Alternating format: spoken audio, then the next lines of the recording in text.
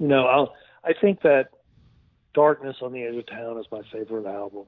It's one that, I started listening to 3 years after it was actually released, and I just found it has been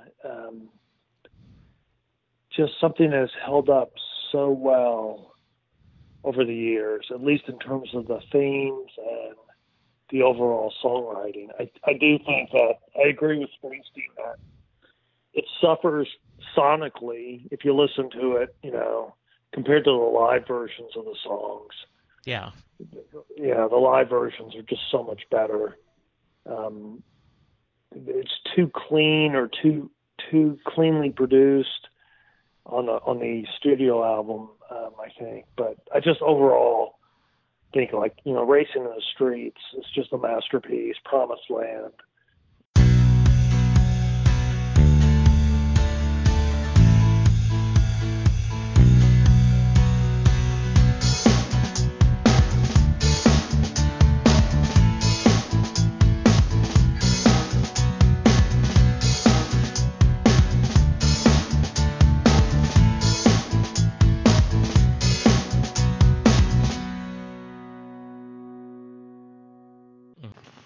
Welcome to Setlist and Bruce, your podcast all about Bruce Springsteen, his music, and mostly his fans. I am your host, Jesse Jackson, and here is part 2 of my discussion with Keith Campbell, a local DFW fan who happens to work for the Dallas Morning News as an editor.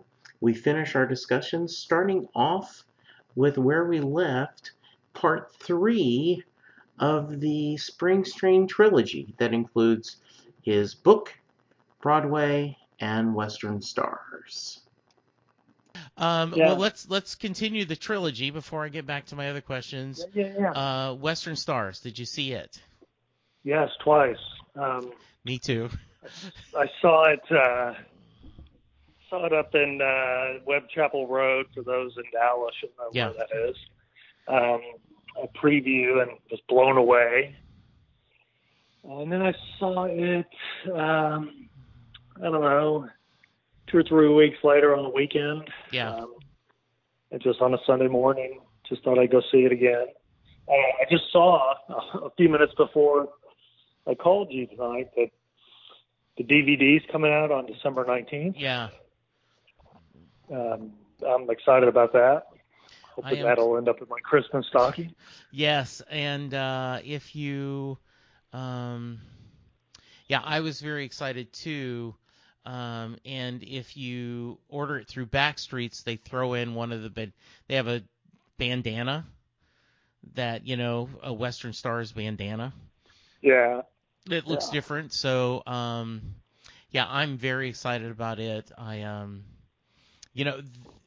Between Blinded by the Light, which was so much fun, it made me think of it, you talking about your friend giving you Darkness, and here, listen, Western Stars, the new album, it kind of, and then Neil's having a new album, Steven having a new album, Gary putting out an album.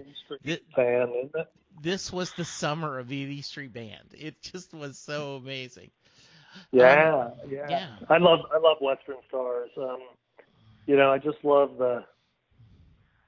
one of the things I like about Bruce, that I really appreciate that you don't see in a lot of other artists of his era.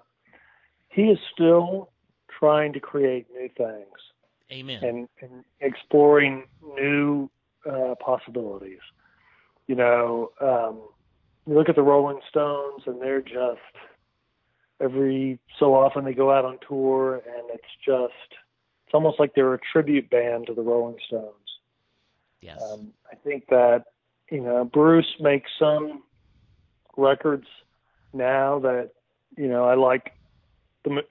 Usually I like almost all the songs in some way, or I can appreciate them. There may be a few things that I'm not a huge fan of, but he's trying to, either explore new things sonically, or he's trying different arrangements, like Western Stars with an orchestra, and the whole sort of Glenn Campbell, Laurel Canyon vibe. It's just fun to watch. And growing up, I was a household that was country and western, and so Johnny Cash and my mom loved Glenn Campbell, and so that whole Glenn Campbell, Jimmy Webb vibe of this I loved, and the more I've listened to the album, one of my guests mentioned that it reminded him of Nebraska, and I said I see that because they're both albums of stories, and this is truly you could be, Louis L'Amour or someone had written these short stories that this collection of short stories that makes up Western Stars. I mean, you could see that, and it's just really, really wonderful. So I'm hoping for the DVD in my stocking as well. Yeah, it's a great film, and the record's great. Yeah, absolutely. My only regret is because I'm greedy. I would have liked him to do 3 or 4 more songs. Yes. In that with that orchestra, whether there were other covers or just a couple of on his category, because that orchestra was amazing. When you watch all those strings and things, it is just. In fact, my brother-in-law and sister-in-law went with us just because we were going to go out together. We were going to do the date, the 4 of us thing, and so we went to Maggiano's. We had a good meal, and we went there. And afterwards, they both bought the album because they loved the music that much. And neither one of them are big Springsteen fans, but they both. How many people were in the theater when you saw the show? So we did one of the, the advanced screenings. And so it was decent. And then when I saw it the second time, like in 2 weekends, I was the only one in the theater. I mean, like I did I went to AMC Grapevine. It was in a small theater, and no one else was in the theater, and I felt so bad because I waited for the credits to go and the little bonus material. Right. And the poor guy who's the usher, has to clean up, is like just waiting for me. And I'm like, look, I picked up my own popcorn bag. There's not much dirt in there. It's okay. I'm sorry. So we've talked a lot, but is there a couple of special songs or albums that mean something to you or the family? And talk to me why. Wow, that's a good question. I mean, there are people ask me all the time. I'm sure they ask you this question: what's your favorite Springsteen song, or what are your top 5, or what's your favorite album? I think that "Darkness on the Edge of Town" is my favorite album.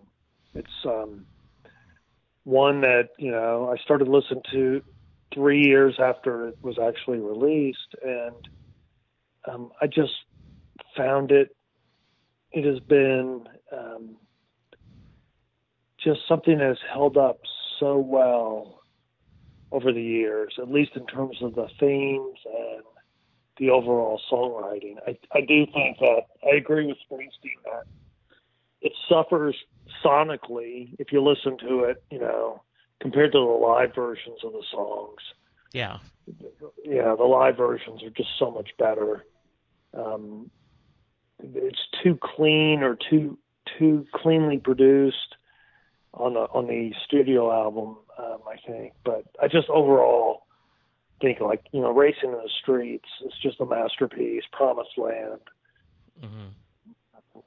Darkness, Badlands, every song on that album is fabulous. Yeah. I think it actually holds up better than Born to Run. There are a lot of individual songs that I just think are amazing, and individual songs that have there's a particular lyric I really like. I love the song "Devil's Arcade." for Magic. I just think that's a phenomenal song that I've only heard once live on the tour. And, you know, if you go and listen to that song and the story that's told about the veteran, and Yes. the last section of that song just gets me every time. You know, the beat of your heart, you know, over and over again, hearing that line. It's just a great song. I also think, you know, the last verse of Long Walk Home. Yes. It's just one that I think is really timely right now. Yes. It was timely then, but it's even more so now. Right. You know, I think we haven't even talked about Tracks. Yes. You know, 98, but when that thing came out, you know, I thought that was the greatest thing ever. I'm hoping that there's another Tracks release at some point. I know there's got to be more songs, but there are songs on that I wonder, what on earth were you thinking? Why didn't you release these? You know, take them as they come. I just think it's phenomenal. Yeah. That whole, you know, where the bands are is a great song. Loose Ends. Yeah. And so I mean, his repertoire is just so wide, and one of the great things about him that I think people don't appreciate is he can write from the perspective of all sorts of ranges of age. He's written some songs actually from a female perspective. Mm-hmm. He's written from a soldier's perspective. There's a real sense of empathy in his approach to characters and stories, which I really identify with. And, you know, the best journalism is, I think, empathetic. The best storytellers are empathetic. And it just speaks greatly to me. Yeah, it's so amazing the way how much he shares and the emotional, like, I don't know if I could have done 4 years worth of talking on another band. I you know, because it seems that fans like you, like I, and the other people, they have a connection to him, and he means a lot. So, you know, you mentioned a couple of the other songs. Back in October, I had Brian Sershon on, who his father is mentioned in The Wall. His father was the musician.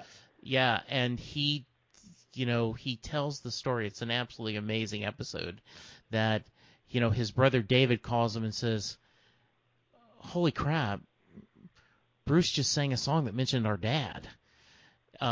Because growing up, his mother and his grandparents never talked about Bruce being friends with their father. That was not something he knew.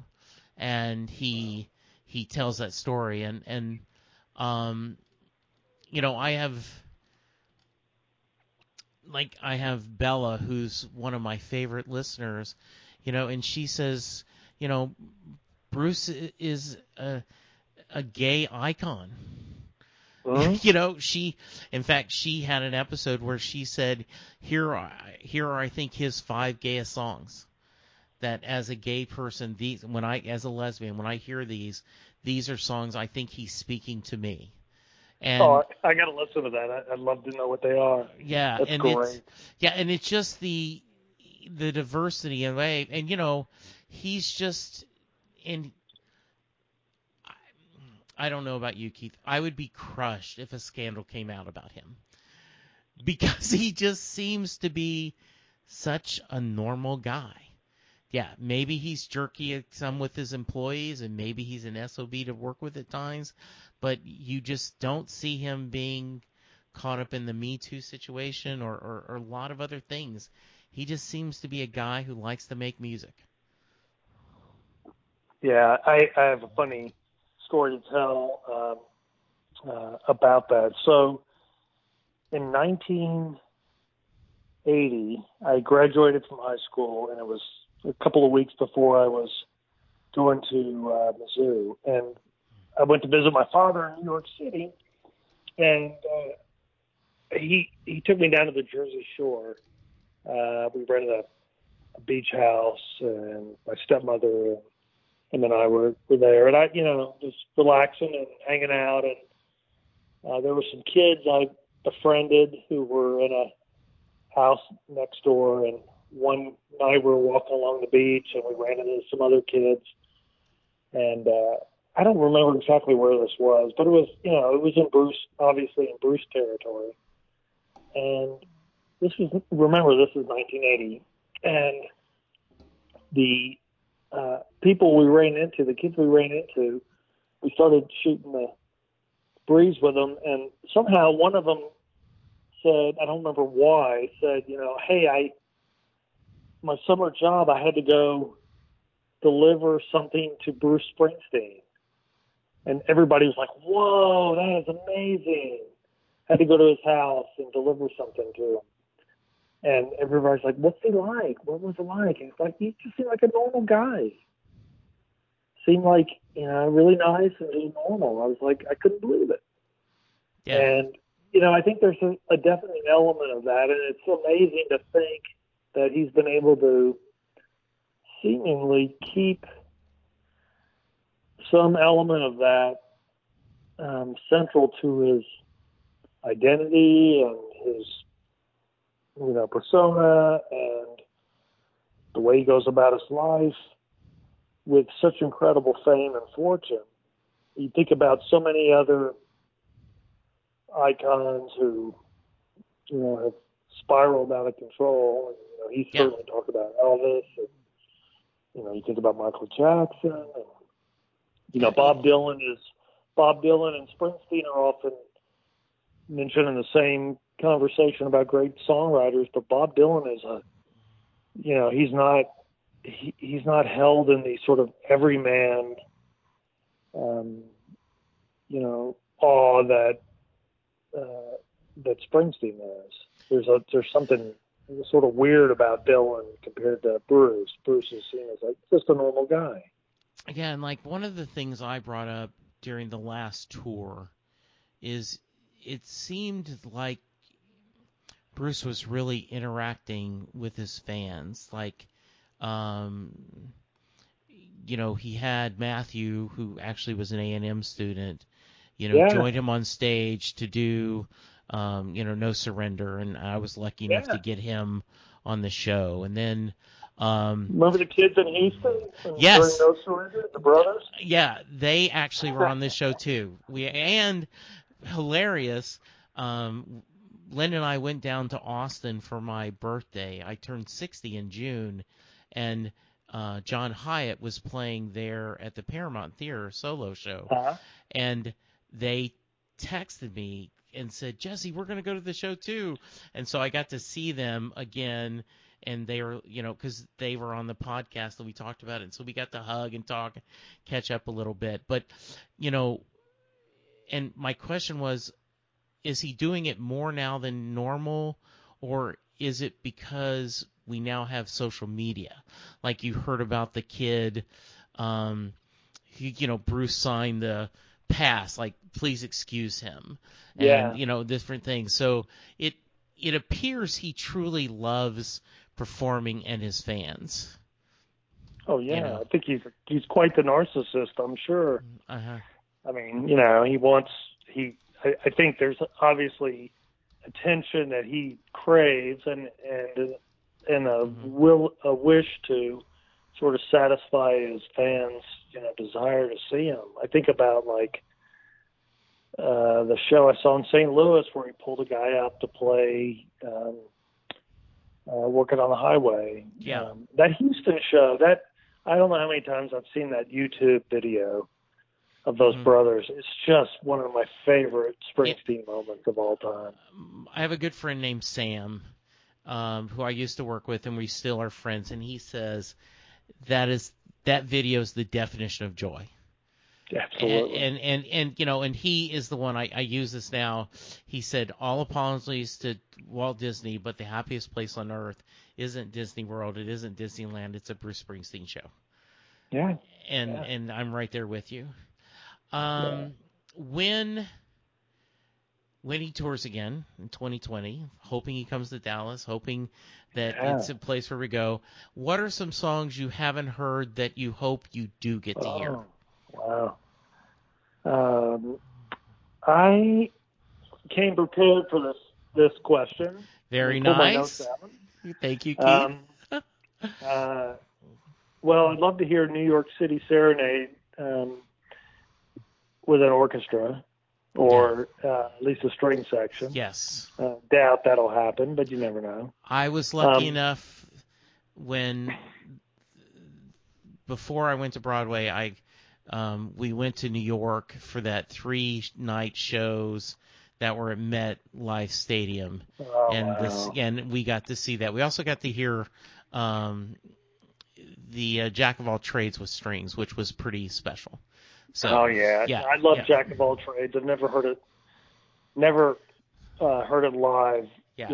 In at a show. I love Back in Your Arms. I'd love to hear a version of that. Oh yeah. I'd love to hear Something in the Night. I just love that song, and really love the version that he did on the Promise DVD. Mm-hmm. I love that DVD. I think that it'd be great to hear Secret Garden. I've never heard that live. Well, yeah, that'd be a good one. Yeah. I would love to hear, again, just a piano version of Real World. I think. Oh, that'd be pretty. That's just the Christic Institute shows. Mm-hmm. To me, that may be one of my all-time favorite Springsteen songs. Is from that show. I love the song Soul Driver. Mm-hmm. If he would do it just by himself live and not with a full band, but sort of the way he did it in '92 on shows, I thought that was great. Mm-hmm. So those are some that come to mind. That is a very good bingo card. That would be really nice. All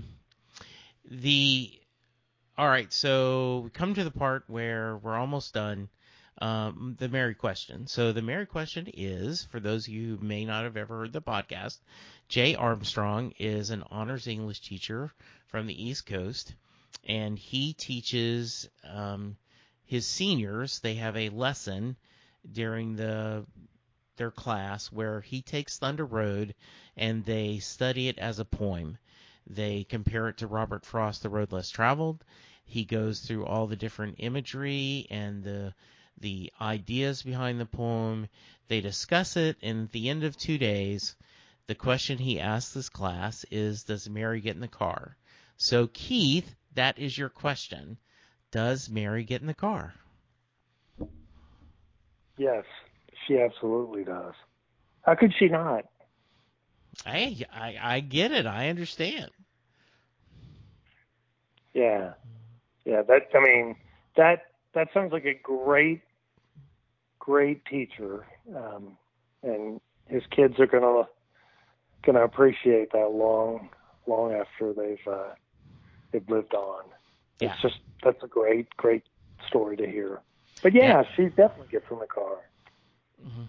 Very nice. I will. It's a town full of losers. Exactly. She's got to pull out of there to win too. Now, someone has brought up the point that absolutely she gets in the car, because on Racing in the Street, she talks about she sits on her daddy's porch, which was the porch she walked around waiting for him to come back. And I said, oh, my God, you've just blown away my mind. Yeah. So, yes. Yeah. And we haven't even talked about the song The Promise, and that would be on my list of songs. Oh, yes. But I'd only want to hear it with him on the piano. Oh, and nobody else. Yeah, I would love to hear that. Absolutely. Okay, this is been so much fun. Yeah, I'm going to have you on again. We'll find after they announce a tour, maybe we can talk about it. I just really appreciate it. Any final thoughts? It's been a fabulous time chatting with you. The time has flown. I just looked up at the clock and realized how long we've been talking. And if you need to shorten this, feel free to. But yeah, I would love to chat with you more, and I hope to see you at a show. Absolutely. And hey, we're in here. Maybe we can work out and meet somewhere. I'm in Plano. You're there. We can meet for lunch, something, and just kind of visit. That would be fun. Absolutely. That would be a blast. All right. So if someone wants to reach you, how can they? They can email me at kcampbell@dallasnews.com. And your Twitter handle? Is Keith @KeithCampbell48. All right. 48. Okay. Make a D in me as well. Good. If you want to be on the show and share your Springsteen story, I'd love to have you. You listen to Keith. It's easy. We just talk. Send me an email to setlestingbruce@gmail.com. I am on Twitter @JesseJacksonDFW. The show is on Twitter @SetListingBruce. We have a website, www.setlistingbruce.com. From there, you can go to our Set Listing Bruce store. There's our Patreon page if you want to kick a couple of bucks in to help support the podcast. Go to iTunes, rate and review us. It truly does make a difference. Keith, I hope you have a great holiday. And you too. I look forward to we'll get together, we'll share a meal in the new year, and we definitely will find an excuse to get you back on. That's great. So thank you, sir. Thank you, listeners, and we will talk to you soon.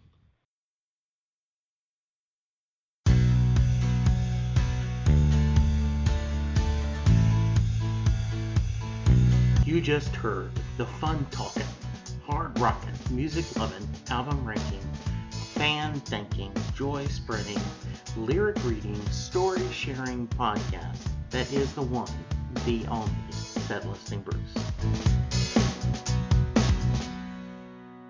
Set Listing Bruce is part of the Southgate Media podcast group. The theme for Set Listing Bruce was written by David Rosen, used by permission.